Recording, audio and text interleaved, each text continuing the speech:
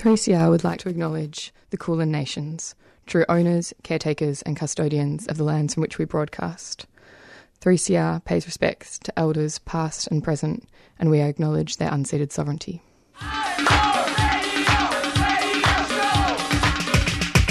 This is 3CR Breakfast. Oh, yeah. Alternative news, analysis and current affairs. Monday to Friday, 7am till 8:30am. Only double. Clap your hands.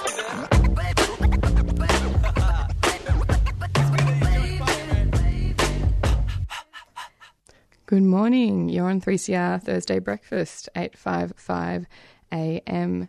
It is just me in the studio this morning, Max. It's 7:05 at the morning on the 28th of November. And what do I have on the show for you today? Well, we'll be chatting with Kate Kelly with some news headlines in just a moment. And then for the rest of the show, I think it's actually going to be really great. We're going to talk with Dr. Adrian Faruga at 7:30 about a really amazing new website, overdoselifesavers.com, which recounts and sort of captures people's experiences with opioid overdose and how people manage overdose, particularly the use of take-home naloxone as well. So we'll be talking about, challenging stigma around overdose and how to skill up communities, supporting people that we know around this stuff at 7:30. And a bit before that, we'll be playing some of those clips, those real-life stories as well. At 7:45 later on, we'll be talking with May, who is going to speak with us about government repression in the Philippines and what is being done to resist both over in the Philippines and also here in Australia in terms of solidarity efforts as well. So this is a bit like a sort of a two-part, maybe even three-part series, we'll see, because we spoke with Jane Brock last week about the repression and arrests of folks in trade unions in the Philippines. And so this week we're going to continue that conversation about the targeting of human rights advocates and solidarity efforts as well. And then at 8 o'clock, we're going to be talking with Amal Leotalu, a really amazing Fa'afafine Samoan trans activist and generally incredible human being who'll be coming into the studio to talk about a whole range of things. I will leave you waiting to find out more about what we'll be talking about with Amal. But first up, we might jump to a few announcements, and when we get back, we'll be doing news headlines with Kate Kelly. This is 3CR Thursday Breakfast.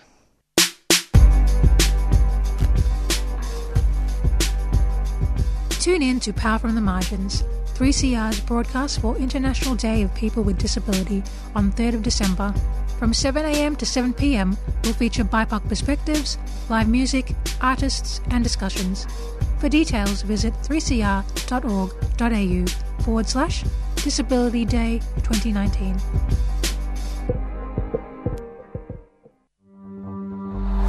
QR Code is an LGBTIQA+ health podcast made by queers. Across 8 episodes, hear us engaging with our communities, discussing diverse and intersecting topics.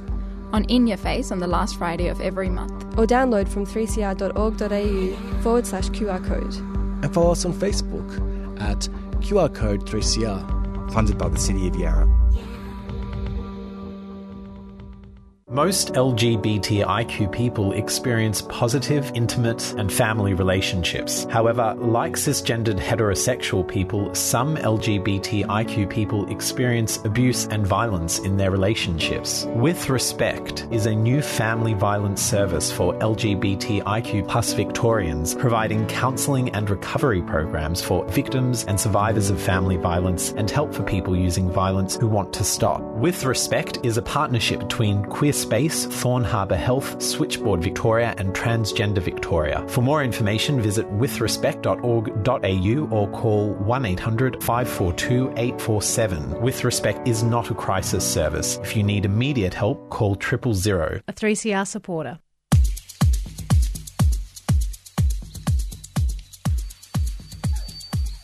Guatemala. I'm Black Betty, and you can join me for Black Noise Radio each Thursday from 2 to 3 p.m.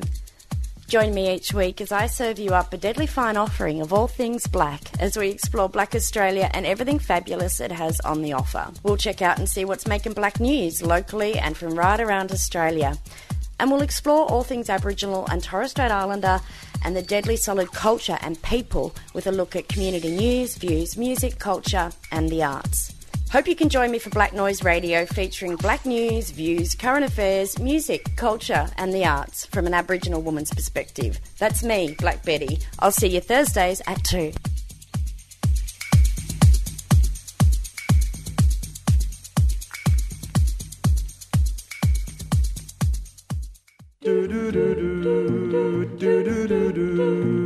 Swing down to the Abbotsford Convent for a fundraiser in the newly opened space, The Laundry.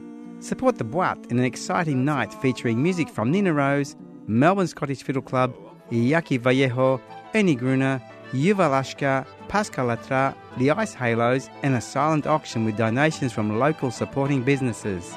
Food and drinks available. The Boat's 40th birthday fundraiser, 7:30pm, Saturday, 30th of November, at The Laundry, Abbotsford Convent. For details and tickets, visit the Boat's website, boite.com.au. The Boat, a proud 3CR supporter.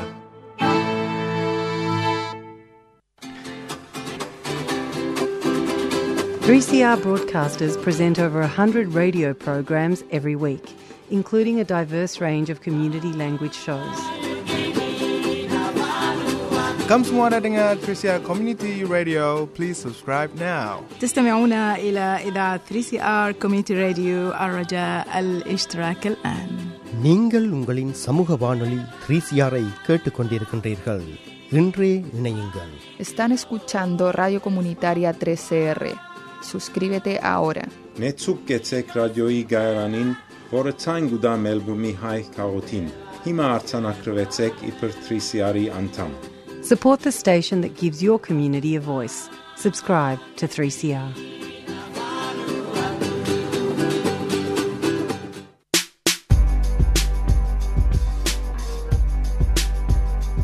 Tune in to Power from the Margins, 3CR's broadcast for International Day of People with Disability on 3rd of December. From 7am to 7pm, will feature BIPOC perspectives, live music, artists and discussions. For details, visit 3cr.org.au/Disability Day 2019. You're on 3CR Thursday Breakfast, 8:55 a.m. It is 7:12 at the moment, here in the studio with just me, Max, but we're joined on the line by the wonderful Kate Kelly with news headlines. Good morning, Kate. Morning, Max. How are you going? All right. Good. How are you? All right. So first up this morning we have that Victoria's taken its first step towards decriminalising sex work after State Crossbench MP Fiona Patten said she would launch an inquiry into the laws around the industry in the state. So this review is in line with the Victorian Labor Party policy, which supports the full decriminalisation of sex work and will cover commercial brothels, escort agencies, massage parlours and street-based work. Decriminalisation of sex work maximises workers' legal protections and their ability to exercise other key rights, such as access to health care. So if the review recommends that sex work be decriminalised in the state, Labor has promised to introduce a bill to Parliament.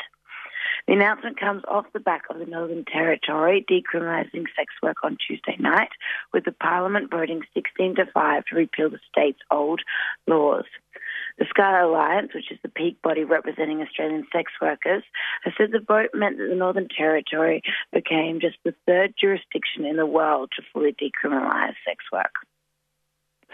And the Royal Commission into Victoria's mental health system is set to release its interim report today, and it's been revealed that the government is looking to overhaul the way prisoners with mental illnesses and cognitive impairments are treated. So the state government has admitted its concern that those with mental illness and cognitive impairments are overrepresented and suffer more in jail, which leads to a higher rate of reoffence. The Royal Commission has been asked to recommend changes to improve mental health outcomes for at-risk groups, including people in forensic mental health and justice systems. And the Victorian State Government has vowed to adopt absolutely every recommendation the Royal Commission makes. So the report will be handed down at 10 a.m. And lastly, more than 6,500 same-sex couples wed in Australia in 2018, which was the first full calendar year that same-sex couples could legally marry in Australia. So out of the 119,000 couples who tied the knot in the 12-month period, same-sex marriage accounted for 5.5% of those getting hitched, according to this data released from the Australian Bureau of Statistics.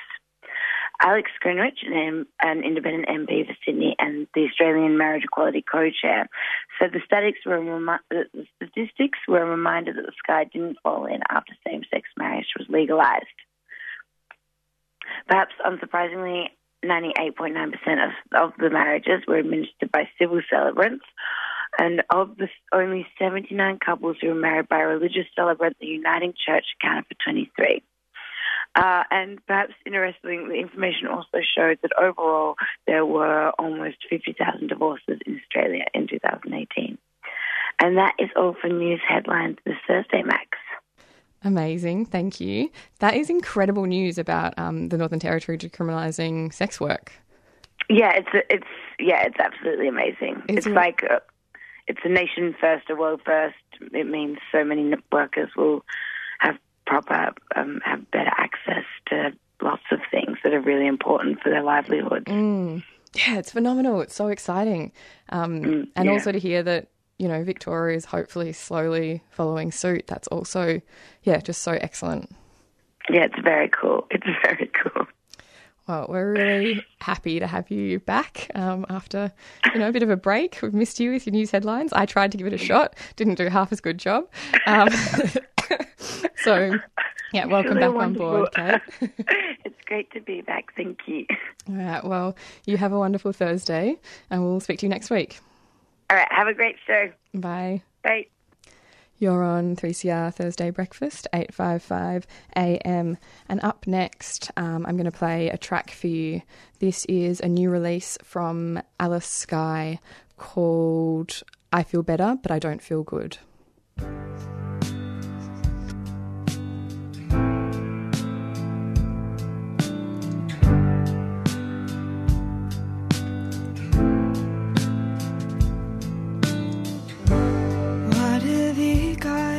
To be sad about. It might not seem like much, but I'm crying now. Oh, I had you then. Somehow I've got tears now. Don't tell me what I should be feeling now. Don't ask me to smile.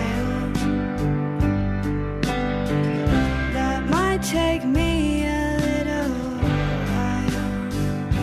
I feel better, but I don't feel good. I feel better, I don't feel good. What have you got to be sad about? It might not seem like much, but I'm a lot for telling me how I should feel. I see your love sad girls, we've got sex appeal. Don't ask me to smile. That might take me a little.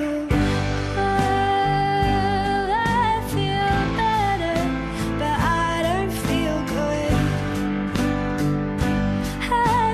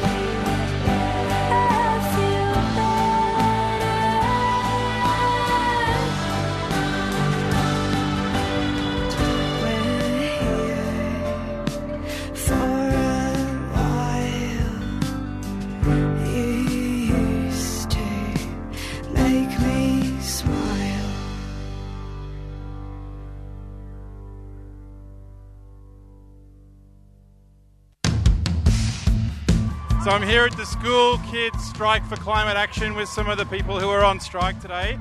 Can you tell us your names and how old you are? So my name's Ivy and I'm 12 years old. My name is Marta and I am 8 years old. My name's Layla and I'm 11 years old. Inequality is at a 70-year high. Our jobs are going offshore, our jobs are being casualised, 40% of us are trapped in insecure work. The richest 1% have more than the 70% of us at the bottom. And workers will stand up and fight. You've never seen a fight before until you back the Australian workers into a corner and tell them they've got no rights. Those workers will fight. 3CR, Union Issues and Workers' Struggles. Feed Radical Radio. Go to 3cr.org.au/subscribe or call the station on 9419 8377.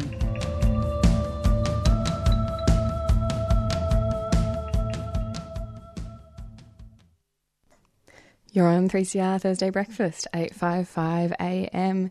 It's 7:20, and just before we heard the new track, I feel better, but I don't feel good by Alice Skye. So, public discussion of overdose rarely looks further than the statistics, but it's important to recognise that behind each death from overdose was a human life that had its own story and remains connected to the lives and stories of others. A new website, OverdoseLifesavers.com, sheds light on the stories of people affected by overdose and explores the different ways that people who consume drugs manage overdose, including through the use of take-home naloxone. In just under 10 minutes at 7:30, we'll be chatting with Adrian Faruga, one of the project staff behind the website. But first, we're going to hear some of the real-life stories of people that are documented on the website. So, first up, we have the story of Mark, who's in his early 40s, lives in Victoria and consumes non-prescribed opioids.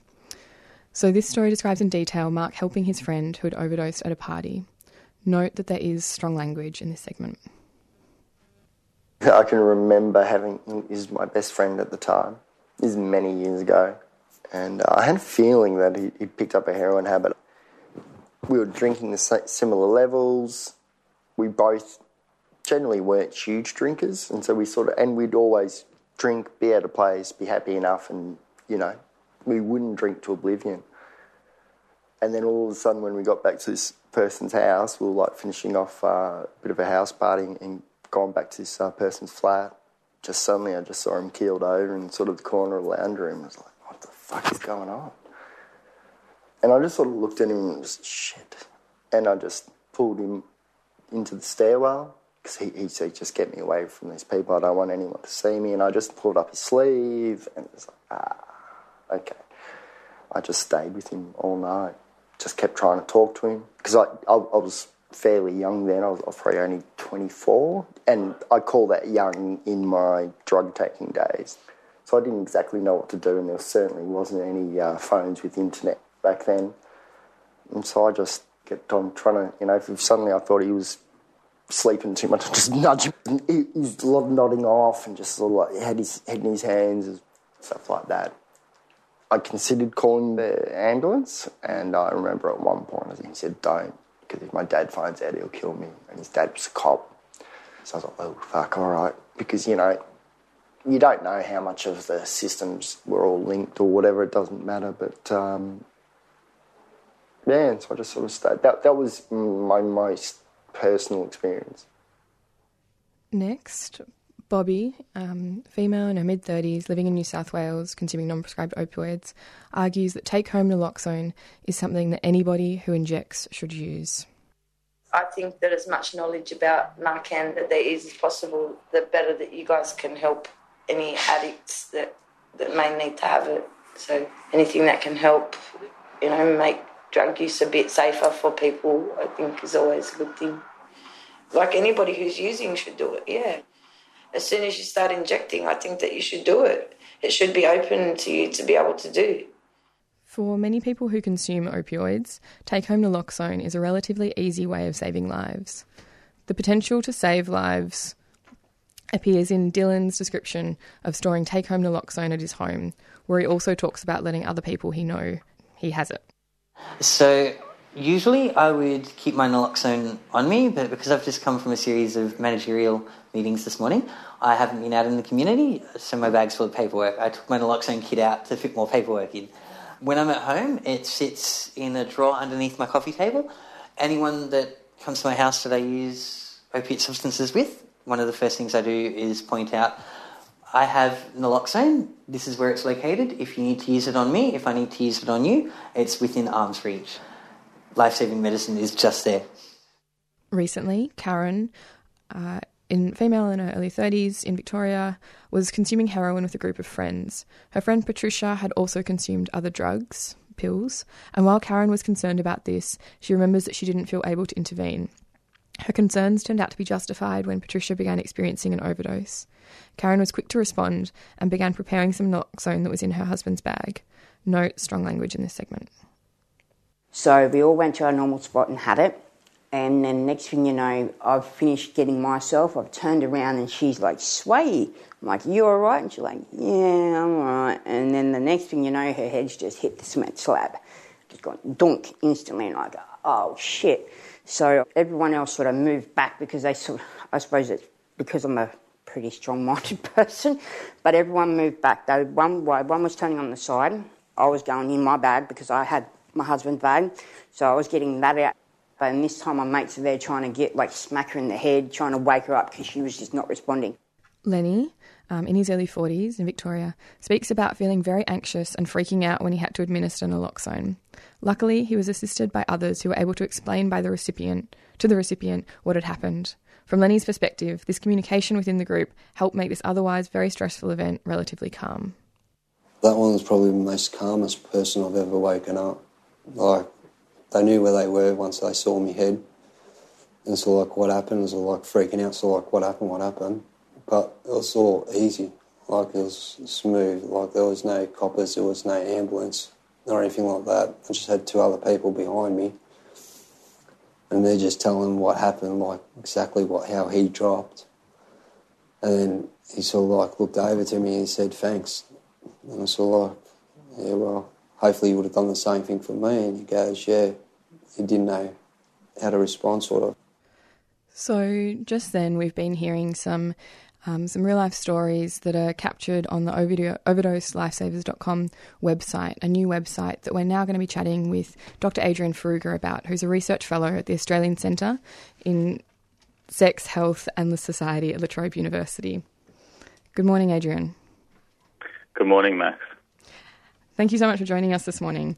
Thanks for having me. We've just been hearing some of the really powerful testimonies that are documented on this new website. To start with, though, could we maybe take a few steps back and could you just explain for us what actually is overdose, particularly opioid overdose, given that we know there are so many myths and stereotypes attached to overdose in generally? Could you just unpack some of these for us and what the reality actually is? Yeah, sure. So, opioid overdose at its most simple is just the body's response to consuming too much of an opioid drug. So it can sort of occur as a result of consuming too many or a dangerous combination of opioids and other drugs. And so opioids, usually what comes to mind for people are illicit drugs such as heroin, but it also includes illicit pharmaceutical drugs such as OxyContin or other painkillers. Panadeine Forte has codeine in it, which is an opioid. And so what opioid overdose, what occurs to the body is that it reduces respiratory function. So someone who's experienced an overdose stops breathing, or they start breathing in a really shallow amount. And so this results in them not taking in enough oxygen and eventually causes vital organs to stop working. And so it's this lack of oxygen that's actually the primary cause of death from overdose.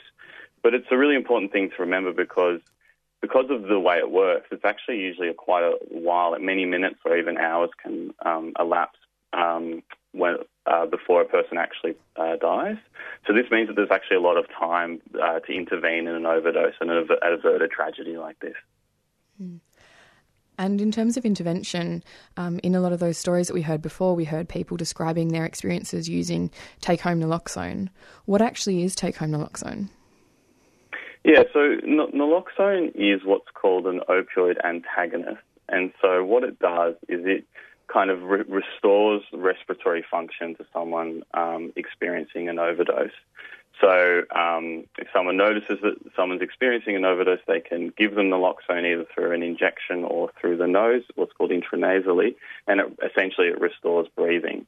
And so the term take-home naloxone is basically just a catch-all for a series of initiatives that have tried to make naloxone available to non-medically trained people. So naloxone's been around for a very long time. Paramedics have been using it for years. It's used in hospitals and medical settings.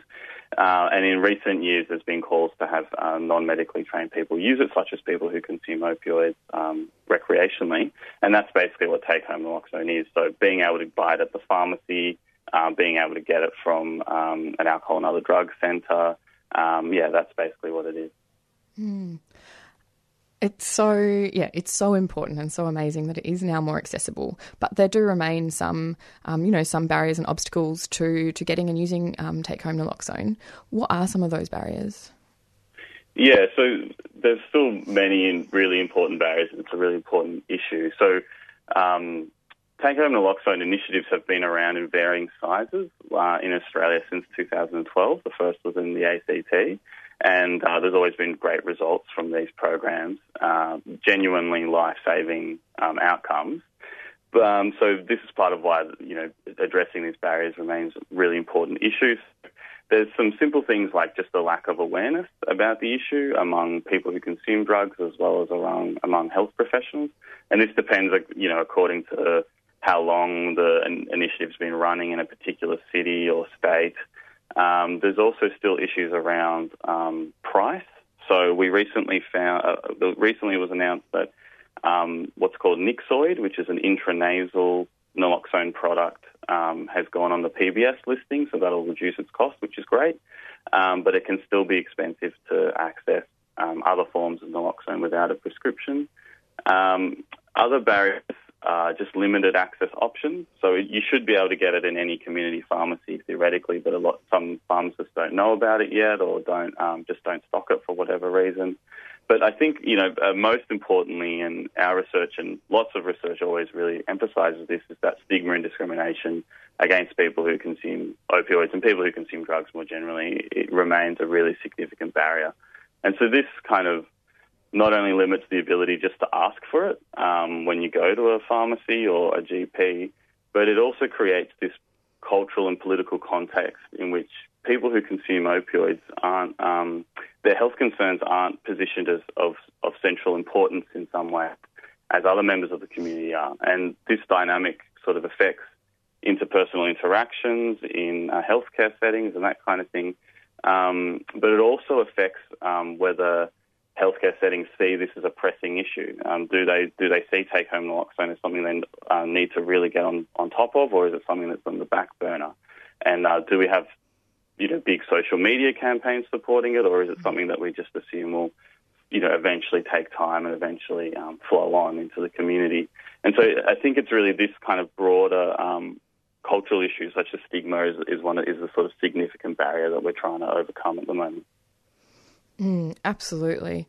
And that stigma, extends to sort of all corners of society, but from both, community members to like health professionals, pharmacists, and then also, say, for example, police officers as well. Because there was one story that we heard before where a person was talking about their dad being a police officer. And I noticed that on the website, there's a whole section around encounters with police as well.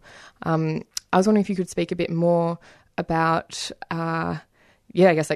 police responses to, people who are experiencing overdose and or using or carrying take-home naloxone. Yeah, well, I mean, that really goes to the to the heart of the issue, which is the criminalisation of people who consume drugs. So, any response to overdose, naloxone, and there's other responses that have been developed over the years are limited in their effectiveness because they're in a context in which people are criminalised for these practices. So some of the people that I spoke to did, as you mentioned, have interactions with police, which limited their ability to then carry naloxone in the future. For example, some may be questioned by police in the street, and the police aren't aware of what naloxone is, and then they give them a hard time, and then they think, well, next time I'm walking around, I don't want to have this on me because it can result in me having to deal with the police in this way. And, of course, that limits their ability to help a friend or someone when they're walking around because they have to leave it at home or whatever.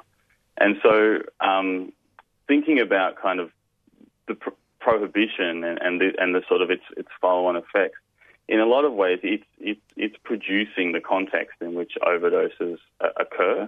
And so at present we're kind of implicated in the creation of the problem that we're trying to solve.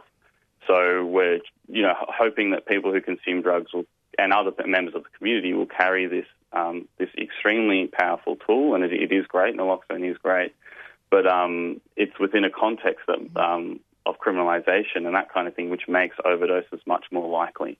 And so it's a kind of, it's a very sort of complex, it presents a very complex picture, and the police are a really important part of that. Mm.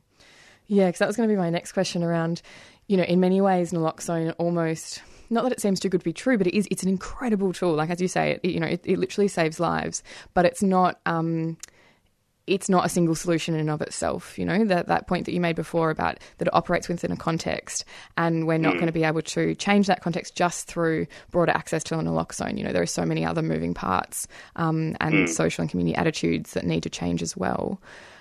Could you maybe just speak a little bit more about that importance of, situating this conversation about take-home naloxone within a broader context of decriminalising drug use more generally? Yeah, for sure. So, I mean, one of the things, bearing in mind that, like you've just said, and I've just said as well, that I wouldn't want to take away from the importance of naloxone. It's an extremely powerful tool and a really great initiative, and a lot of people feel really empowered and they really appreciate having it, and it is great. But it needs to be part of a broader set of reforms, legal reforms and regulatory reforms that make overdoses less likely to begin with.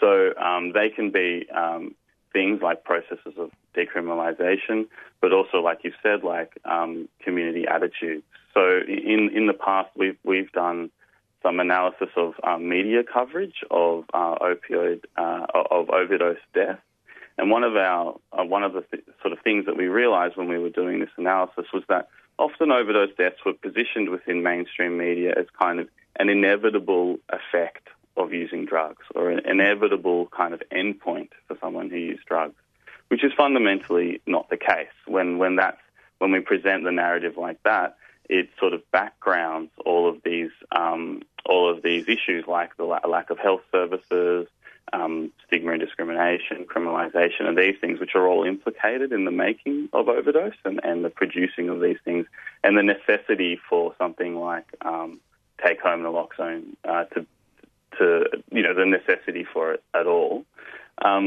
One thing about or one way of trying to change these attitudes is to show that people who consume opioids are already doing a lot of amazing work in the community, literally life-saving work, and without their local knowledge, understandings, and their expertise, there's a lot of people who wouldn't be around today. And so, take-home naloxone is really it really relies on this kind of local expertise, people who consume drugs.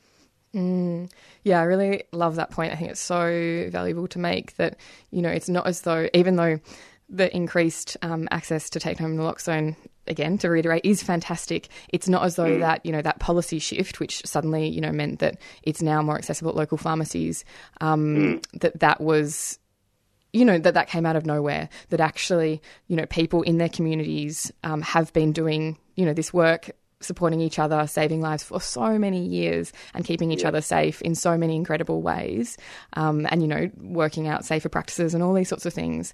And, take-home naloxone is an incredible thing to add to that toolkit, but it's not as though, medical professionals and researchers have somehow swooped in and saved the day, that work is really coming from the ground up, isn't it?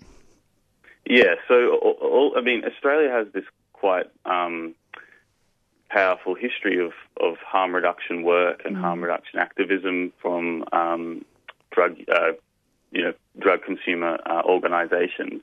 And this is building on that and coming from that history. So yes, it's, this is part of that history and that work that's been done is part of, the policy changes that are related to those things are part of why Australia is in.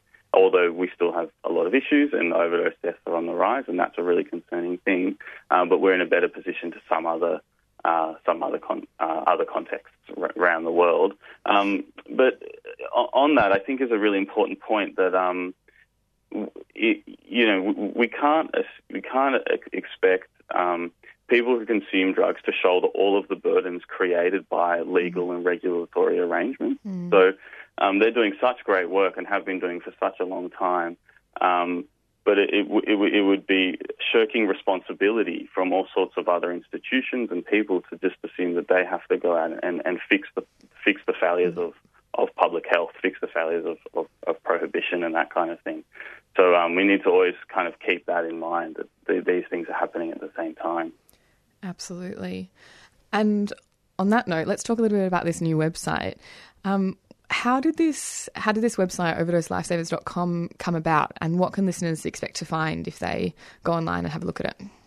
Yeah, so what it builds on a previous project that we did. So we did the team did a previous website as well called livesofsubstance.org, and that was about a destigmatizing website about presenting people's experiences of habitual or dependent, or what's also called addiction, drug consumption within the context of their whole lives, to show that people who use drugs live whole and complex and meaningful lives just like other members of the community. And so building on that, we wanted, and the issue of increasing overdose deaths, we wanted to focus this new site on overdose and naloxone in particular. So what people will find if they visit it is it's mainly made up of two sections. So there's sort of detailed personal stories, and then there's topics organised thematically.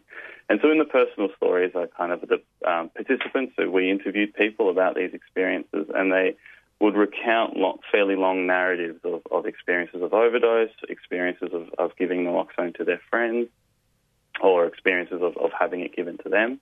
And we present those kind of long narratives to show to situate them carefully within the social context that people are living. And then next to it, these thematic topics. So there's things like experiences giving naloxone, understandings of overdose, as you mentioned, encounters with police. Another topic which is really focused on social relationships, so that's about family and friends. And so when people go to the website, they can go through these different topics or go through the stories, and they can hear from our participants in their own words talking about these experiences. So there's, as you played before, there's original audio recordings from people's interviews where you can hear their actual voice. And then there's reenactments where an actor has read parts of the transcript of the interview, and they're reenacted, as well as just texts where people can read and explore the content that way. And so it's sort of from a qualitative research project where we interviewed 44 people who consume opioids, and we also interviewed health professionals. And some of the health professionals' reflections on naloxone appear on one section of the site as well. But most of the content is from the people who consume opioids themselves. Mm. Yeah, it's such a fantastic website. I really do encourage listeners to jump online and check it out, particularly because when you talk about that this came out of qualitative research, I could imagine that just turning into some fusty report that sits on a shelf and, only other researchers read, whereas this website is actually so accessible in the diversity of sort of media and formats that it has, and there's just so much valuable information on there. So, yeah, really strongly encourage people to get online, check it out at overdoselifesavers.com. And just lastly, Adrian, if people want to, find out more about take-home naloxone, they want to skill up, they want to, learn more, maybe, get some themselves, can you just give us an idea of what are some of the things that people can do aside from going on overdoselifesavers.com in order to skill up around this? Yeah, so they can. There's a few options. They can speak to their local drug consumer advocacy organisation. So, for example, we're very lucky in Victoria to have Harm Reduction Victoria, which are a great organisation, and they can get in touch with them. They can go to their website or give them a call, and they'll definitely be able to point them in the right direction. If they're interested potentially in... and in New South Wales there's a similar organisation called Newer. If they're interested in potentially upskilling perhaps their workplace, they can also speak to an organisation like the Pennington Institute, who will be able to give them advice on potentially having a trainer come in and train everyone at their workplace on how to respond to an overdose, which we've done that ourselves in our research centre. Most simply, naloxone is what's called a Schedule 3 medicine, so that means that it can be accessed over the counter in a pharmacy. You just have to speak to the pharmacist, so they can ask their local pharmacy if they have it in stock, and they can encourage them to bring it in stock if they don't. Those are all things people can do. There is lots of resources online, and OverdoseLifesavers.org does have one page as well of resources and information. So just a list of places people can go to see if they want to find out more about this. Awesome. Thank you so much, Adrian, for joining us this morning. Thanks, Max. Thanks for having me. We've been speaking with Adrian Faruga, Research Fellow at the Australian Centre in Sex, Health and Society, about the new website OverdoseLifesavers.com and the use of take-home naloxone. You're on 3CR Thursday Breakfast, 8:55 a.m. And up next, we're going to listen to Before Daylight by the Marindas.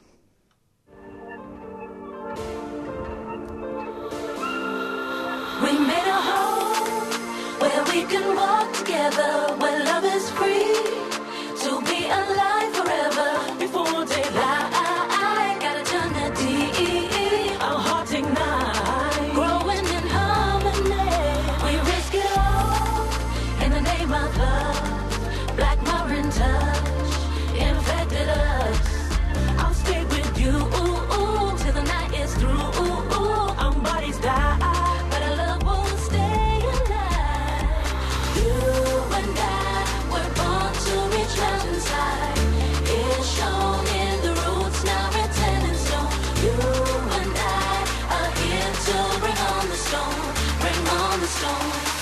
Bring on the storm. Before daylight, give me one last kiss goodbye. If we shall die, let's make a mark here tonight. Before daylight, give me one last kiss goodbye. If we shall die.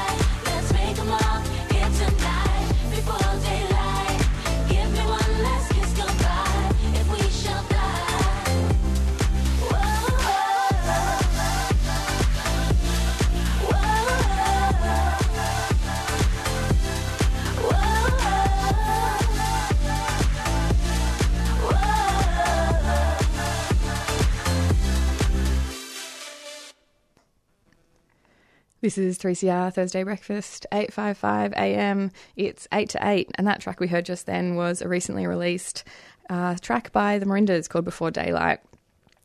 And now up next, we're going to be talking with May Kotsakis about what's going on in the Philippines, following on from our chat with Jane Brock last week about arrests and attacks against folks in trade unions and other progressive civil society organisations and human rights advocates. We're going to be following on and doing a part two sort of that conversation with May this week. May is the chairperson of PASA, the Philippines Australia Solidarity Association, which is a cause-oriented organisation of Filipinos and non-Filipinos. Good morning, May. Hi, good morning, Matt. Thank you so much for joining us this morning on Thursday Breakfast. Yeah, this is a very beautiful day, Thursday morning. So, May, to begin with, particularly given actually just before that song that we played, we were talking with someone about a new website here in Australia called OverdoseLifesavers.com, which is a website about drug use, about opioid drug use, and about, saving lives through take-home naloxone. I was wondering if we could totally shift gear, but talk about, often in the media here in Australia, when we hear about the Philippines, we hear about the so-called war on drugs. So I was wondering, could you give us a bit of an overview about what does this actually mean, particularly behind this government rhetoric? What does the so-called war on drugs actually mean in terms of impacts on people's everyday lives? Actually, many people now don't call it war on drugs because they call it war on the poor. Because after 3 years of the Duterte, war on drugs, so-called war on drugs, the flow of war is not stopped. The flow of drugs is not stopped. And none of the drug lords are actually incarcerated or accused. So most of those that are affected, the victims, the more than 27,000 of victims are poor. They are the underprivileged, students, youth. So this is not a war on drugs. It's a war on the poor Filipinos. Absolutely. That's so important to insist on and know about. How, I guess, what happens from here in the sense of you mentioned that, obviously this has been ongoing for quite some time. Nothing has changed. What is happening, on the ground in the Philippines in terms of how are people fighting back against this war on the poor? Yes, the Duterte government is using different forms of violence and attacking the people. Not only this war, so-called war on drugs, also is against all, even civil society organizations, mass organizations, institutions, including churches, who are critical to the government's anti-people policies. So they are using all kinds of forms of violence, including planting evidence. I think Jane must have already discussed this. When they raid offices and houses, they plant evidence so they can accuse whoever they want to arrest as an enemy of the state. So anyone who is anti-government policies is called terrorist or enemy of the state. And this has been going on. All the maligning, the accusation has been going on. And the president even sent delegates or representatives and even using the Philippine ambassador to other countries to campaign against community organizations and civil society organizations. So, of course, especially this war on the poor, of course, many poor people, disadvantaged, they are frightened as well. They are affected, especially parents won't allow their children to go out at night. So many Filipinos are affected. But as I say this, the activists, the human rights advocates, they are not deterred. They know that this is a campaign to terrorize and to frighten the people, but they are not affected. They are more and more determined to expose the human rights violation of this government and also all the anti-people policies. Are human rights advocates and activists being targeted in in other ways, aside, as you said, we talked with Jane last week about these recent arrests of people in trade unions. But beyond that, are there other ways in which activists are being targeted by the government? Oh, yes. Because they are, the government use, like, if they are planning or they want to silence someone or an organization, they would make an announcement that this organization or this someone is a member of the New People's Army, which is the Revolutionary Army, or they are terrorists. And even on the walls, they'll post, those announcements on the walls. And that is the start. When they start that, then they are going to start harassing the person or the organization to frighten them. And then later on, they are going to start the raids, the arrest, So it is like a systematic way of attacking the activists. They also use different different military. They have formed different kinds of agencies.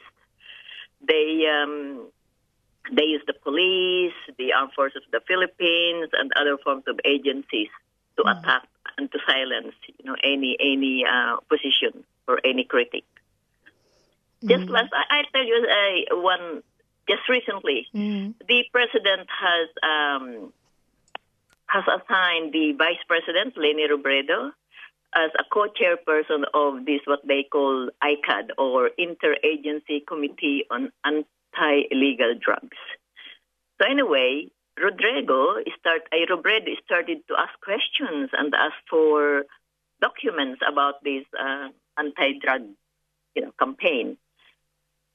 Then when she was insistent on asking for documentation, she was terminated. She was sacked by President Duterte.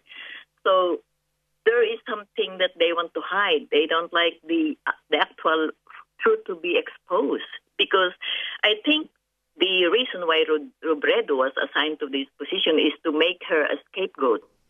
Because there are already many warnings, many advice, and many concerns from around the world regarding this Duterte's war on drugs. So they, the president wants to look for a scapegoat, and Leni Robredo, his vice president, is a soft target. So he assigned her to the position, but then he sacked her. Right. Okay.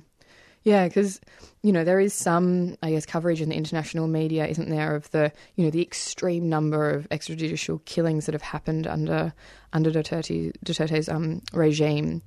But I guess what you're sort of saying is, there's so much more happening beyond that I guess doesn't even reach the international media.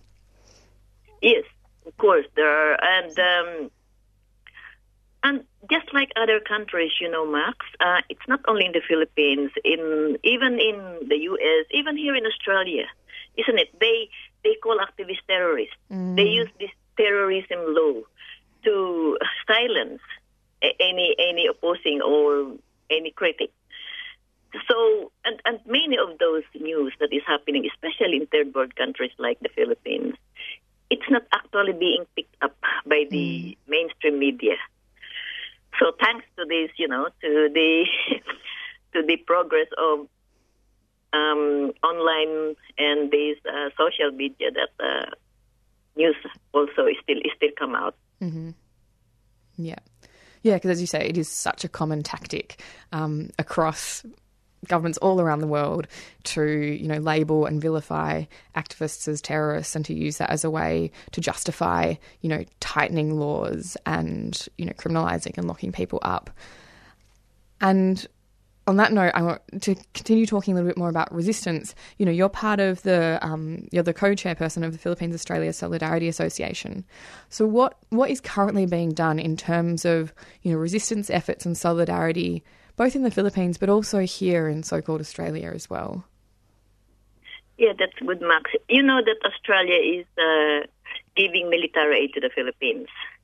And actually last November 18, the Philippine Secretary of Defense Lorenzana and the Australian Defence Minister Linda Reynolds, they jointly announced that Australia will increase its military aid to the Philippines through the Enhanced Defence Cooperation Program.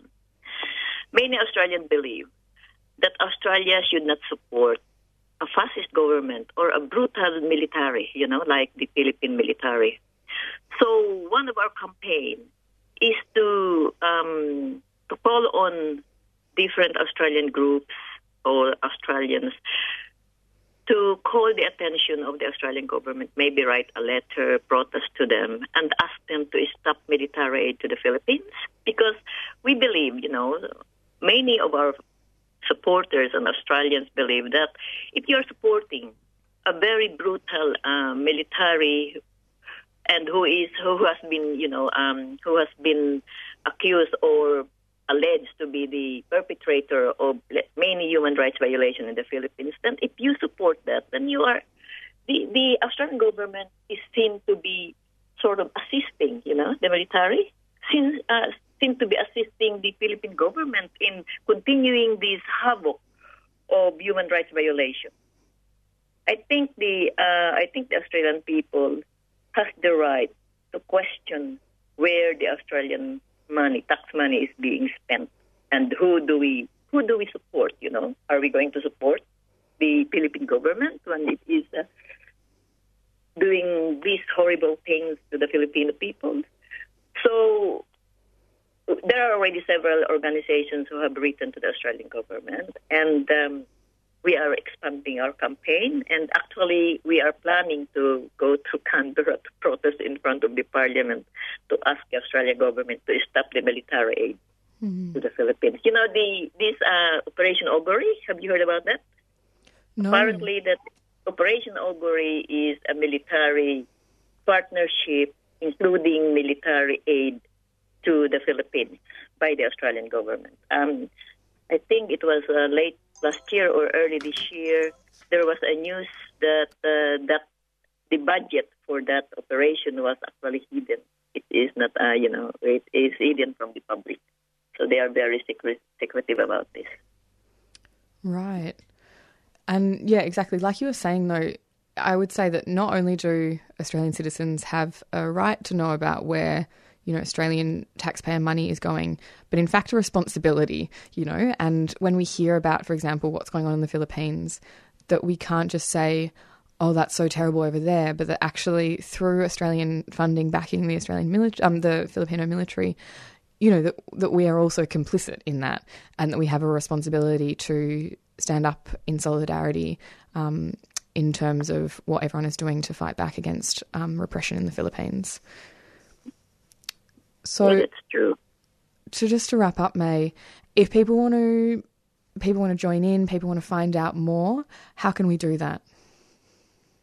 PASA has a Facebook account, so you can go to PASA Facebook account, or actually, please come to our International Human Rights Day event. It is going to be held on December 8th at Seddon Scout Hall near the Seddon train station, which is about 1 minute walk from the Seddon train station.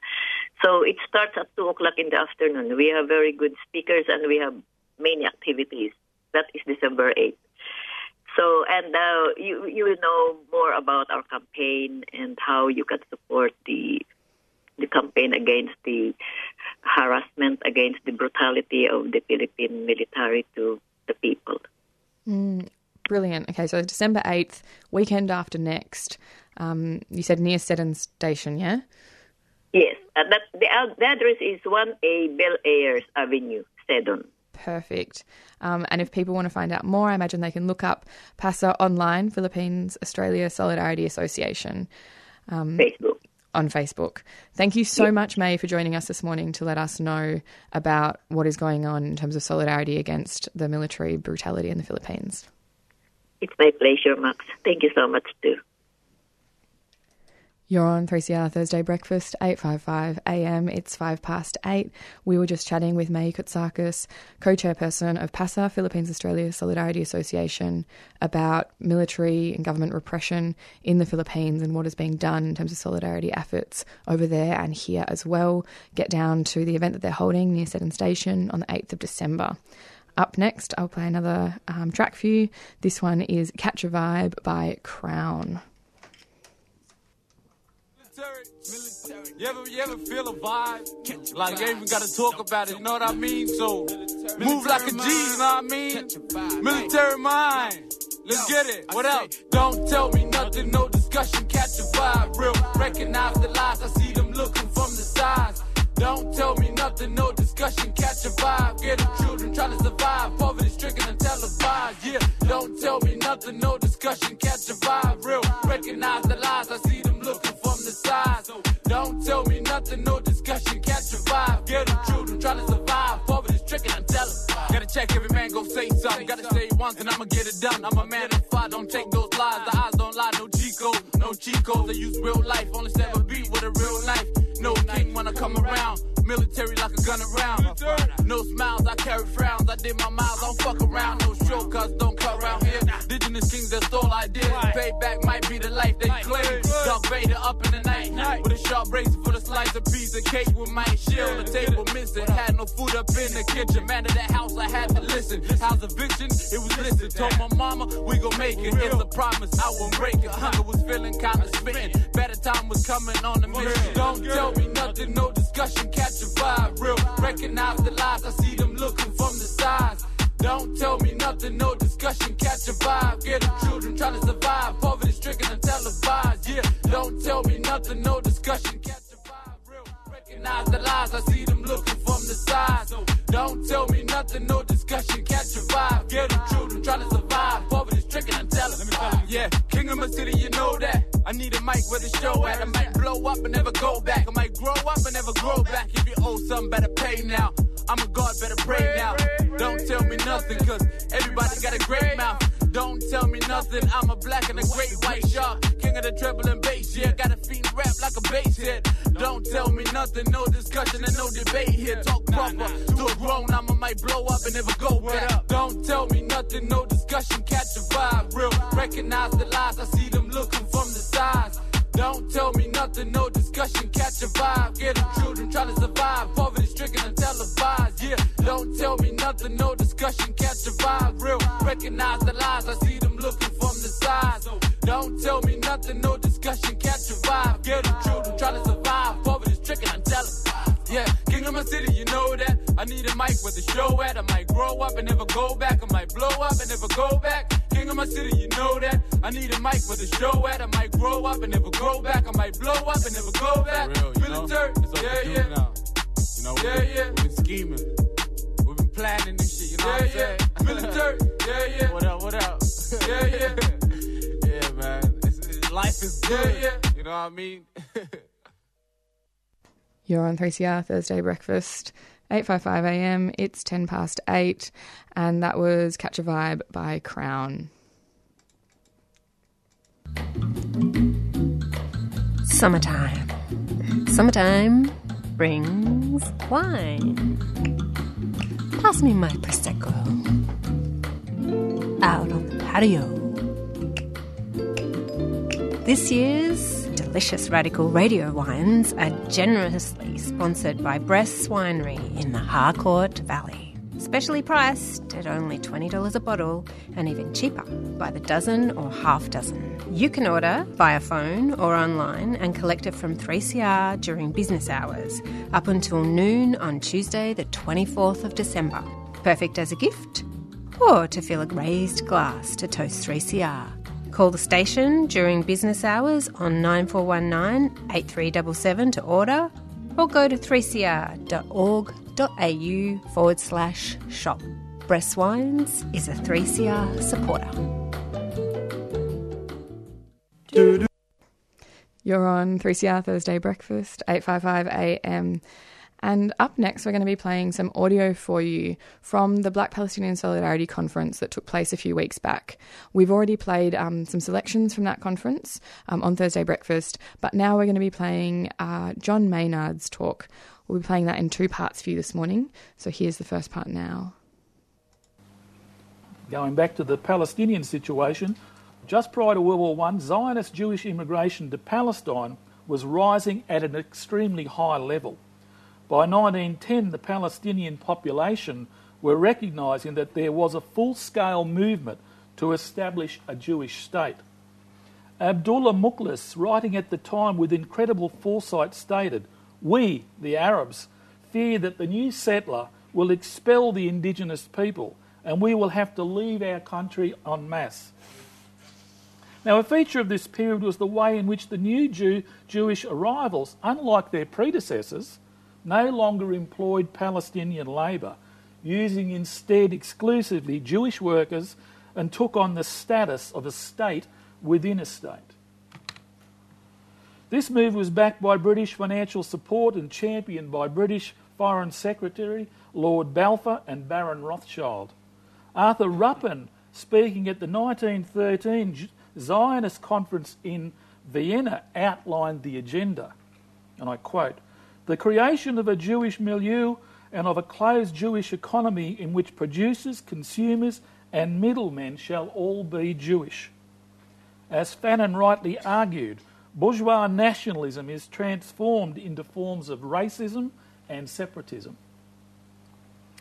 Khalil al-Sakakini, an influential Palestinian, wrote in 1914 of the approaching storm, "What I despise is this principle which the Zionist movement has set up, which is that it should subjugate another national movement to make itself strong, and that it should kill an entire nation so that it might live, because this is as if it is trying to steal its independence and to take it by deceit out of the hand of destiny." Only months later, the Palestinian Philistine newspaper recognised the distinction between the old Jewish people and the Zionists. 10 years ago, the Jews were living as Ottoman brothers, loved by all the Ottoman races, living in the same quarters, their children going to the same schools. The Zionists put an end to all that and prevented any intermingling with the indigenous population. They boycotted the Arabic language and the Arab merchants and declared their intention of taking over the country from its inhabitants. Now, at the beginning of World War I, Britain had made promises to Sharif Hussein bin Ali of Mecca that if he supported the British war effort against Turkey, Britain would support the establishment of an Arab nation state. In fact, Britain had no intention of supporting such an Arab nation state and had been in secret discussions with France on how they would both carve up the Middle East once the war was over. At the end of the war, France invaded Damascus and Britain had already taken Baghdad, Jerusalem and Cairo. Australia played a part in this duplicity and unjust invasion when a nationalist Arab revolt in Cairo was crushed through the assistance of Australian troops. Now, Britain agreed in 1917 to hand Palestine to the Jews as their national home. The early decades of the 20th century proved a devastating time period for both Aboriginal and Palestinian people. In Australia, it witnessed the rise of the first united all-Aboriginal political organisation, the Australian Aboriginal Progressive Association, the AAPA, led by my grandfather, Fred Maynard, pictured here with his sister Emma at the Rocks in 1927 at the height of his political activity. Now, the AAPA would go on to hold 4 annual conferences and fight a bitter 4-year campaign against the New South Wales Aborigines Protection Board before being hounded out of existence by the police acting for the board. I want to discuss the second conference held by the AAPA in Kempsey in late 1925 in some detail. It is amazing to think that this conference has not been given the historical attention it deserves. The conference held in Kempsey, and I said, late 1925, ran over 3 days. Both the Macleay Argus and the Macleay Chronicle in Kempsey recorded that over 700 Aboriginal people attended that conference from right across the state, even across the border.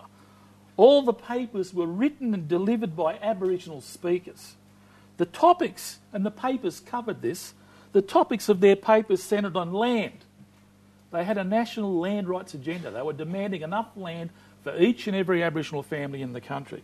They wanted to stop the board's practice of removing Aboriginal children from their families. They wanted housing, they wanted education, they wanted health, they wanted employment, and they wanted the boards, the state boards, completely scrapped and replaced by an all-Aboriginal board to sit under the Commonwealth Government. Of great cultural significance is the fact that the press noted that several of the papers were delivered in Aboriginal language. Now, this is the time period where anthropologists are just beginning to break through as the authorities of Aboriginal culture in this country. And they're quite clearly stating that there is no Aboriginal culture, language or culture left in southeastern Australia. It's gone. Yet here we have a conference in 1925 where several papers are delivered by Aboriginal people in language. They're not going to give papers that people can't understand it. And that they'd come from all over the state and demand their rights and their cultural distinction.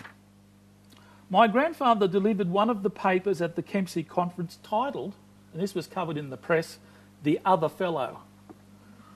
Although the original paper on which the address was based sadly does not survive, it takes little imagination to realise who he was referring to.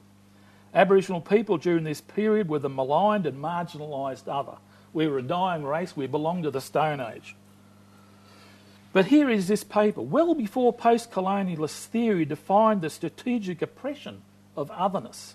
5 decades later, Edward Said, in his 1978 book Orientalism, questioned the Western construction of the other in history, literature, art, music and popular culture. Now, the dilemma of Australian consciousness still revolves around the concept of the other and remains deeply entwined within black-white relations of the continent. Whilst Aboriginal people remain historically dispossessed and disadvantaged, the idea in place of the other has shifted dramatically. Despite numerous attempts historically and in the contemporary setting, the European and Jewish quest to belong to Palestine and Australia in any meaningful sense remains trapped and tormented by the past. This inability to deal morally and justly with the past sees the invader solidly in a reverse position as the despised outsider and the firmly entrenched other. In that context, Francis de Gruen analysed the eternal struggle that faces white Australia, and I quote, "Imagined as the other, the Aborigines seem to be indigenous and yet alien because denied a place in the social order, presented white Australians with a virtual reflection of their own predicament, born locally and possessing the land, but alien because not indigenous like the Aborigine." I will end with a powerful resolution that was delivered by my grandfather at the close of the 1925 conference, and this was sent to all sections of the state government and also to the federal government. And he said, "As it is the proud boast of Australia that every person born beneath the Southern Cross is born free, irrespective of origin, race, colour, creed, religion or any other impediment, we, the representatives of the original people in conference assembled, demand that we shall be accorded the same full rights of privileges of citizenship as are enjoyed by all other sections of the community." And as he said, we have overriding rights above all others in our land. Thank you. You're listening to 3CR Thursday Breakfast. It's 8:20. We've just been playing for you an excerpt from John Maynard's speech at the Black Palestinian Conference, Solidarity Conference that happened a few weeks back. Up next, we're going to play for you another excerpt from another speech, this time by Sarah Saleh. And also just a heads up that if you want to hear this audio more at length, we'll be playing that over the summer when we do some sort of special broadcasting while we all have a much-needed break. But here's Sarah Saleh speaking at the Black Palestinian Solidarity Conference a few weeks ago. Just a short excerpt. This session is titled Identity, Race and Solidarity. I'd like to paraphrase from a 1993 paper by feminist community worker and my teacher, Dr. Paula Abboud. Racism rests on the categorization of otherness. It is a tool used to control and maintain the social order of inclusion and exclusion. It operates inside and outside the margins. It is embedded. It is a pervasive framework. It is evolving. There is racism by omission, racism by tokenism, by invitation only into the center, racism by an insidious, deliberate invisibility, racism by dehumanization. There is racism by exotification and orientalism, and racism by ignorance and guilt. The list is exhaustive. But there is consciousness. There are global connections. There are entire communities doing the work even if we don't see them. How do we keep creating windows and doors for people to join, particularly in the face of exceptionalism and neoliberalism that force us to think outside of the collective? This involves ongoing analysis and organizing and reimagination. It also means that we must honor genealogy, the essential histories of activism, the history of struggle and of solidarity movements. That is where we find reservoirs of hope, to quote Angela Davis, and dignity and healing, of freedom and self-determination. And we take them and we expand them. We try and we never stop trying. This, friends, is why this conference is an honoring of genealogy and an expansion. It is a victory in and of itself, inshallah. Without further ado, I'd like to welcome Professor Alexis Wright with a very special poetry reading for you to kick us off. And so we don't have time to play for you Alexis Wright's speech this morning, but as I said, that we will be playing some more extensive audio from the Black Palestinian Solidarity Conference over our summer broadcasting. Just then we heard from Sarah Saleh, who we've spoken to on Thursday Breakfast before, and prior to that we heard an extract from John Maynard's speech as well. You can also, I think, jump online, look up about the conference. It was a really incredible couple of days of amazing speakers, an incredible sort of, solidarity in action, I guess. And up now, I might play for you a track. This is a new release from Baker Boy and Jess B called Medellin.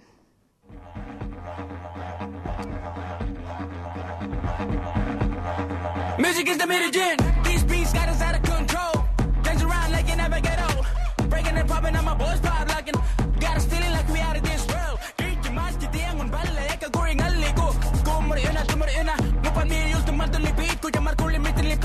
Go hard, never lay back, lay back. Too real, can't fake that. Smile for the gram like take that. Shout out to the OGs like way back. You got stage fright? No problem. You got neck brace? No problem. You got two left feet, can't catch that beat. Take a deep breath, cause I got this, yo. I got the Medellin. Music is the Medellin. I got the Medellin. Music is the Medellin. Make a boy got fire in the boot. Never spit lies, only spit the truth. God moves, got stuff to make you shake. Stomp the ground so hard I make an earthquake. I'm not Kendrick, but I'm humble. I'm bilingual, I don't mumble. People listen but they don't understand. I'm just a brother rapping on them land. Go hard, never lay back. Too real, can't fake that. Smile for the gram like take that. Shout out to the OGs like way back. You got stage fright? No problem. You got neck brace? No problem. You got two left feet, can't catch that beat. Take a deep breath, cause I got this, yo.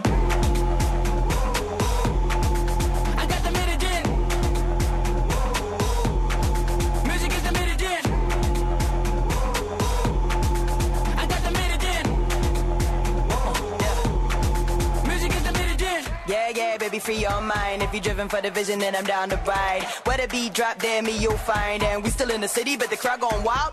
Yeah, keep it banging through the system. Light it up, start it up like an engine. Bars on lock, but the music freedom. And the booty drum, go put up a bump bump. Hey, okay, yeah, come. I give you some of this, make it jump. Do it just to do it, and I do it till it's done. Connect with the sound, people over income. There's team, that's squad, get the picture. That's us, that's mob, if you with us. Just be, yeah, the queen is in the building. You better come correct if you're knocking at the kingdom. Yeah, okay, is it with us? Yeah, okay, is it with us? Just be, yeah, the queen is in the building. You better come correct if you're knocking at the kingdom.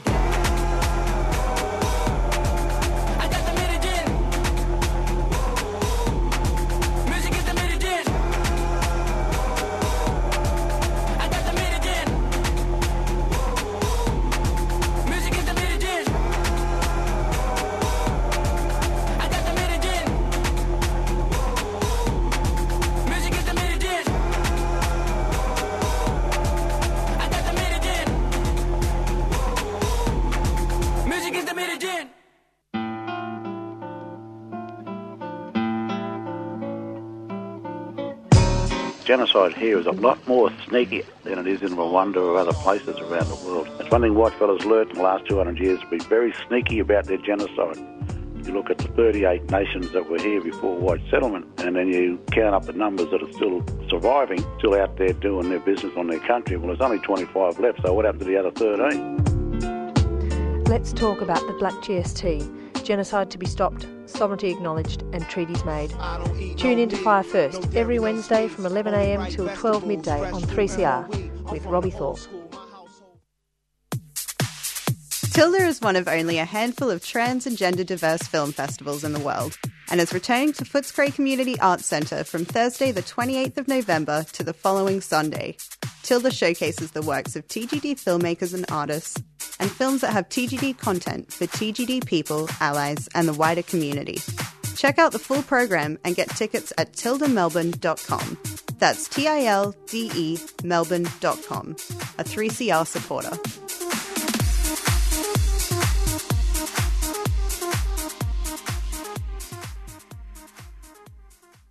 This is 3CR Thursday Breakfast, 8:55am. We've come to the end of the show, and what a great show it was with just me here, Max. This morning we talked with Adrian Faruga about the new website overdoselifesavers.com, which recounts people who use drugs experience with overdose and also experiences with take-home naloxone and what we can do in our communities to skill up and keep each other safe around opioid use. After that, we spoke with May Kotsakis, chairperson of the Philippines Australia Solidarity Association, about what we all can do to support solidarity efforts against military repression in the Philippines and, you know, Australian complicity in terms of the funding for the Filipino military. And then just before we heard some more excerpts from the Black Palestinian Solidarity Conference, and we heard both John Maynard and Sarah Saleh as well, and tune in over summer to hear some more extensive audio from that incredible conference. Also, we heard just then an announcement about Tilda Film Festival, Trans and Gender Diverse Film Festival. It's happening this weekend. So if you haven't already, jump online, grab your tickets. Hope to see you there. That's all we've got time for. I've got time for on Thursday Breakfast this morning. Stay tuned for Lost in Science, and we'll be back next Thursday. Take care, everyone. Have a great Thursday. 3CR Breakfast would like to thank the New International Bookshop, Melbourne's radical independent bookseller and venue, for their financial support of this program. You can find Nibs in the basement of Trades Hall in Victoria Street, Carlton, or check them out at nibs.org.au to find more information about upcoming discussions and events.